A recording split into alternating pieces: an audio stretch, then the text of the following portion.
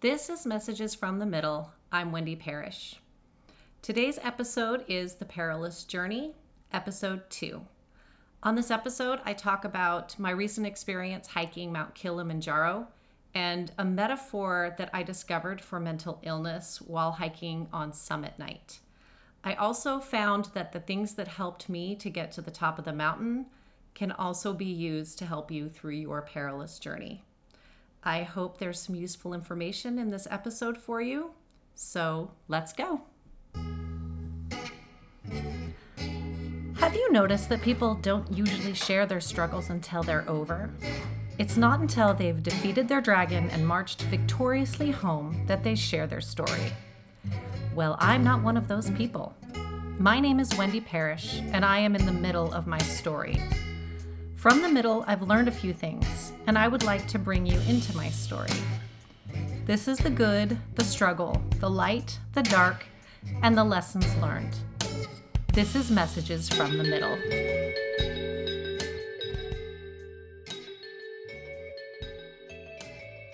It's 11 p.m. I am awakened by a soft, kind voice. Hello, it's time to wake up. I groan, having only been asleep for 4 hours. I know we have a very long night ahead of us. It's pitch dark, it's cold, and the wind is howling. I look over at Mitch, my husband, and say, well, it's windy, but at least it's cold. And he responds with, well, yeah, it's cold, but at least it's dark. We proceed to get dressed in what can best be described as all our clothes. 4 layers on the bottom, capitoline tights, fleece tights, hiking pants, and rain pants. And 5 layers on the top. 2 layers of long sleeve capitoline, a fleece, a puffy vest, a puffy coat, and a shell. This is summit night on Mount Kilimanjaro. Climbing Mount Kilimanjaro had been a dream of ours for years. I love to hike and I love to do cool things, but I'm not a technical climber. For me to check off one of the 7 highest peaks, Kilimanjaro was pretty much it. Plus, Africa has always been on my dream travel list. We'd planned to hike Mount Kilimanjaro around about the time we turned 50, but a little over a year ago, Mitch got an email for a Kilimanjaro expedition in 2023. We talked about it for a little while and realized that it's probably better to do it before 50. I was already dealing with a pretty significant back issue. And as much as we like to say age is just a number, our bodies weren't recovering the way that they used to. So we decided it was time to go for it.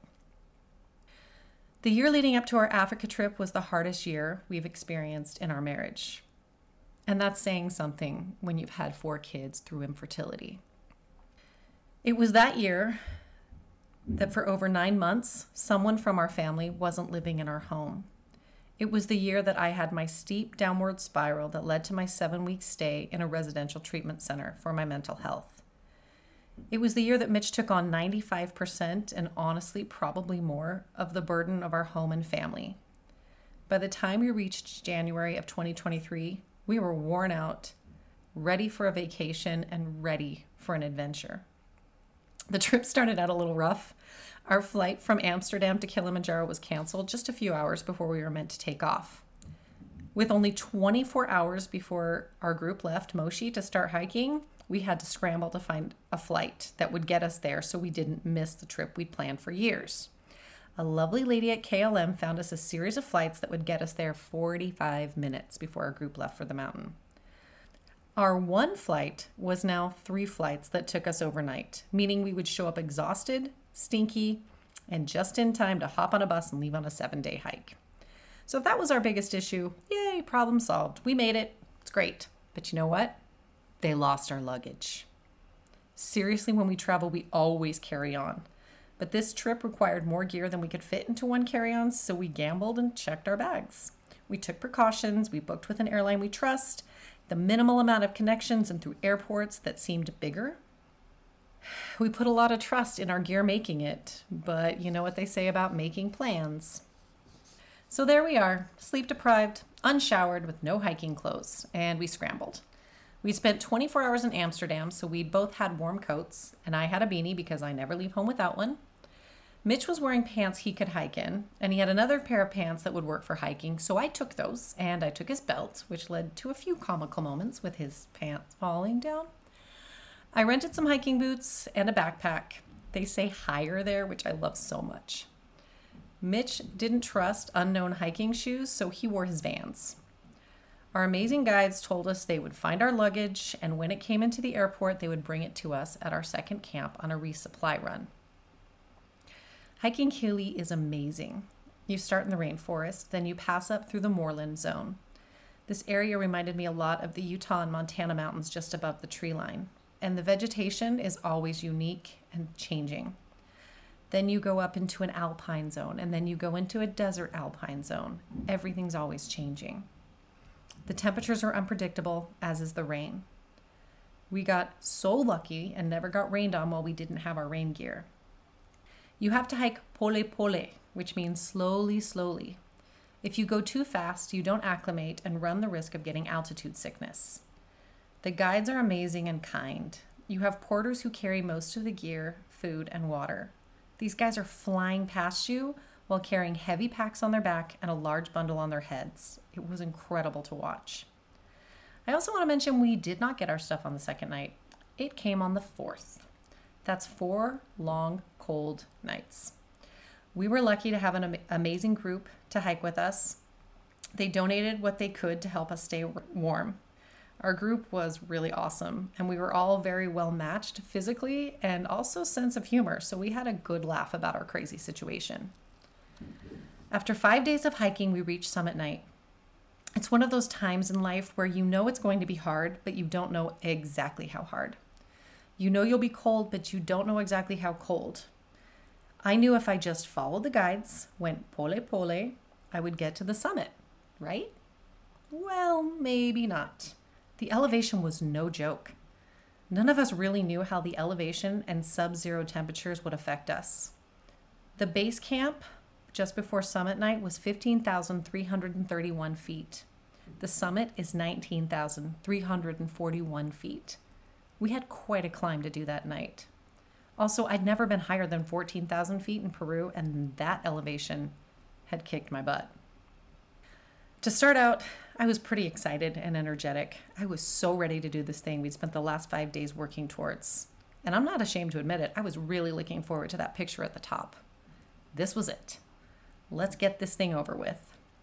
We started hiking at midnight by headlamp in the dark, wind, and the cold. One little footstep in front of the other. That was my plan. Get into a flow state, keep those feet shuffling, and in a mere 6 to 7 hours, we would have our victorious picture at sunrise on Uru Peak. There were so many cool things at the start. The moon was full. The stars were shining.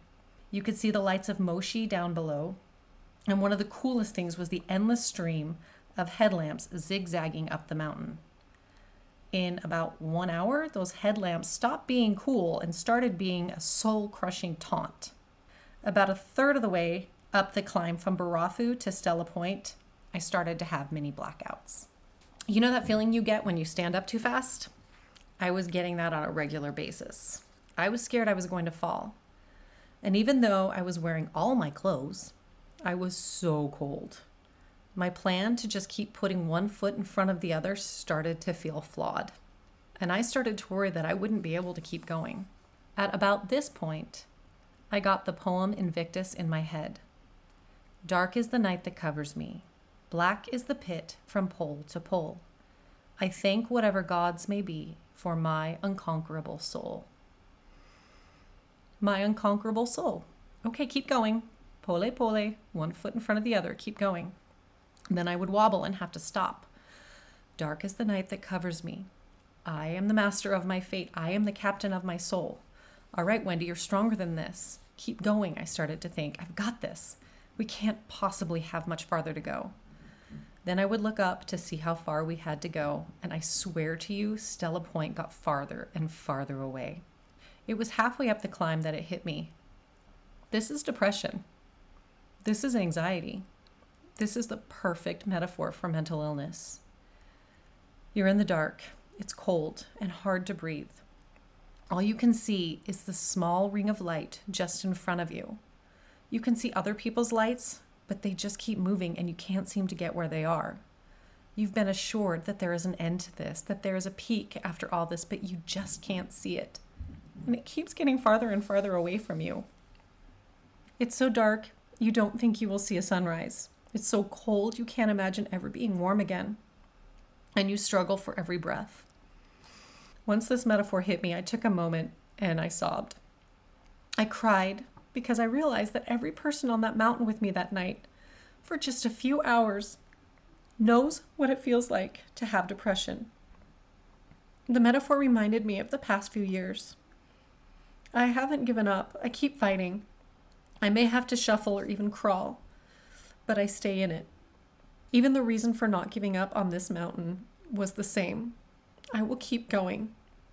I will keep going for my family. After 7 hours, we made it.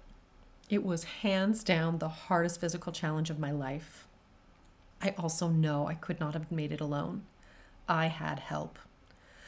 I don't think we make it through any of the hardest moments of our lives without help. So here's what helped me. I'll start with the biggest one, the support and encouragement from my husband. Mitch was right behind me for the entire climb. I actually didn't know at the time, but Mitch noticed when I'd start to wobble. Every time it looked like I might fall, he would stick out his arm ready to catch me. That is true love and support right there.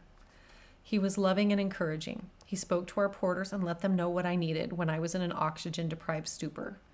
And he stuck with me, right behind me the whole way. There's no question in my mind he could have moved so much faster, but he never left me. The thought of standing with him at the top kept me moving my feet. And having someone at my 6 to speak for me when I couldn't and to catch me if I fell, that's what we all need on our own perilous journey. We have that someone. There is someone in your life who is ready to catch you if you fall. If you don't know who that person is, I want to challenge you to look around. Who's always been there? A parent, a sibling, a significant other. There's someone there for you. Then there was my porter, Ayubu. He was the cheerleader I needed for summit night. I'm not going to attempt his accent, but I wish you could all hear him. He had such a kind and soft voice, yet he was powerful. He reminded me to drink water every 20 minutes. He put my gloves on when my fingers were so frozen. When I sat down and didn't think I could stand back up again, he made me stand back up again. He carried my backpack for me, and he called me Mama Simba and told me I was powerful and that I could do it. Finally, when I was really struggling, he took my poles, he put his arm through mine and let me lean on him and walked me to the peak. I need to tell you that Ayubu was not a tall guy. He comes to my shoulders. This small in stature man was a giant to me when I needed him. There are people all around us cheering you on, a shoulder to lean on when things get to be too much. There's a person who reminds us who we are and that we are meant for great things. I had Ayubu on the mountain, and I have had friends and mentors and teachers, family, and so many people in my life that have shown up for me when I needed extra support. You know those people that just have an energy that lifts you up just by being who they are? Yeah, I love those people. Find yourself those people. Another huge help for me was music. I knew it was going to be a rough 7 to 8 hours, and I sensed that we were all going to find our own rhythm and zone out, so there wouldn't be a lot of talking, which is what had gotten me through the previous 5 days of hiking. Getting stuck with nothing but my own thoughts isn't always a good idea. So I found a playlist, put in one earbud, and let the beat of the music move me forward. I've always been a slave to a beat. Just ask anyone in any of my spin classes. I don't teach anymore, but I did for years. With some solid, steady beats in my ear, I kept my feet moving. One foot, the other foot, one foot, the other foot. And the variety of my playlist was pretty awesome. When I needed a burst of energy, a faster song would come on and give me a little kick. Then there would be other songs with a slower beat that would keep me steady and calm. Music is so powerful. Music lifts our mood, inspires us, and can change our emotional state in seconds. Here's an example from my life at home. The other day, my youngest daughter, she's 10, was lying on the floor, sad after a bad day at school. I laid next to her and asked her questions and let her talk. I gave her hugs and words of encouragement, all the things I could think of, but nothing stopped her from being sad. Then I asked Google to play Party Rock Anthem. Don't judge, I knew it would make her smile. And suddenly she burst out laughing, and within seconds we had a dance party in my room. She was in a better mood for the rest of the day. Music won't completely heal a mental illness, but it sure is a great tool. I would even go so far as to say when you're really stuck, music is better than almost anything else to get you out of that funk. So my mind was a nonstop circle of Invictus, song lyrics, and literally thinking right, left, and then the big emotional thoughts would hit me, my family and my kids. I already mentioned how important it was for my kids to see me at the top of the mountain. They know their dad is Superman. He does anything he sets his mind out to do. In the last year, my kids have watched me stumble. More than stumble, they watched me fall. It was very important to me that I show myself and my kids that I was mentally tough enough to do the hard things and to get back up. Getting to the peak of Kilimanjaro was very symbolic for me. Starting this new year, accomplishing something big was a signal to me and my family that I was back and ready to take on the peaks and valleys we are yet to face. I even carried a picture of my kids to the top of the mountain. It would take actual pulmonary or cerebral edema for me to give up. I was doing this for me, and I was doing this for my family. Speaking of family, there was a thought that came into my head, I would say about 3/4 of the way to Stella Point. I started thinking, I am Brenda's daughter. I am Ruth and Melba's granddaughter. I am Lillian's great-granddaughter and Karen Christine's great-great-granddaughter. They made it through some really hard things. I can do this. I went through this genealogy a few times. Thinking of the women who came before me was kind of awesome, and it pushed me forward. There's a quote I love that says, "Heaven is cheering you on today, tomorrow, and forever." My mom and my grandma Ruth are still here. Thinking about the women who had gone before me was very powerful. As I thought of my people, I thought of this quote, "Heaven is cheering you on today, tomorrow, and forever." I believe there are people on the other side cheering us on. Guardian angels, ancestors, or whatever you want to call it. Heaven is cheering you on. Finally, I prayed. I prayed every time I thought about stopping. I prayed every time I stopped to almost throw up. I prayed for the other people on the mountain with me. I prayed for my kids back at home. I prayed for my legs, my lungs, my heart, my brain, all of it. And I felt the power of prayer on that mountain. My thoughts on prayer have evolved a lot since I was young. I remember as a kid thinking of prayer kind of like making a wish. Ask for something, wish granted. As I got older and my relationship and understanding of God deepened, I realized He knows what I need better than I do. So why do we pray? And then I realized that prayer is how you connect your spirit to your higher power. I'm Christian. I'm a member of the Church of Jesus Christ of Latter-day Saints. So I call my higher power Heavenly Father or God. You can call it whatever you want, but know you have a higher power. I believe we have loving heavenly parents who want us to talk to them. I believe that creating that connection makes a big difference in my life. Life is hard, and I know I can't do it by myself. I know I have heavenly parents who want to help, and that is why I pray. On the mountain, on this dark, cold night, prayer brought me to a place of peace when I was ready to panic. Prayer helped me to look outside of myself and at the other people on the mountain with me. It got me out of my head and into my heart where I needed to be. Prayer helped me to feel a connection to something bigger than me, my higher power. This feels like a good time to mention that in my story, I have needed the divine to keep me putting one step in front of the other when I really didn't think I could do it. In some of my darkest times, I have felt what I describe as a hand of comfort at my back, letting me know that everything is going to be okay, even if I had no idea how. Prayer is one of the most powerful tools I have in my tool belt when I am in the night of my perilous journey. Arriving at the peak was one of the most powerful moments of my life. I fell into my husband's arms and started sobbing. Then I noticed he was crying too. It meant so much to me that he was feeling exactly what I was feeling at that moment. And I could have stayed in that moment for a very long time. But the air up there is thin, and our guides had stressed to us the importance of getting back down to better oxygen as soon as possible. So after I got my picture, and we took a few more of the beautiful sunrise and the beautiful views from the top of Mount Kilimanjaro, it was time to go back down.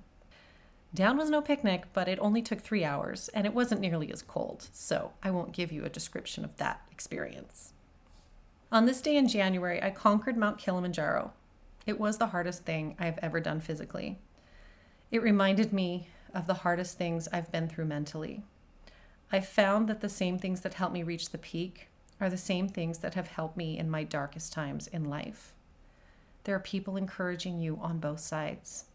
There are people you can lean on that will help carry you through. There's music to help you change your mood and motivate you and move you forward. And there's a divine power just waiting to hear from you, ready to help you, to be there for you, to give you peace and strength beyond your own. The end of Invictus is pretty powerful, and I know that it's true. I am the master of my fate. I am the captain of my soul. Thank you so much for listening. I would love to hear about your perilous journey, whether physical or emotional. You can find me on Instagram @childsongbird, or you can email me. It's wendy@messagesfromthemiddle.com. And I want you to know that you are loved and you matter, no matter who you are or where you are in your story. We'll see you next time. Thank you so much for joining me in the middle of my story. My theme music is White Linen by Asher Child. He's my kid. You can find all of his amazing music on all streaming platforms. And you know, it just wouldn't be a podcast if I didn't ask you to subscribe and share this podcast with your friends. But seriously, it would really mean so much to me if you did. Thank you so much, and see you next time.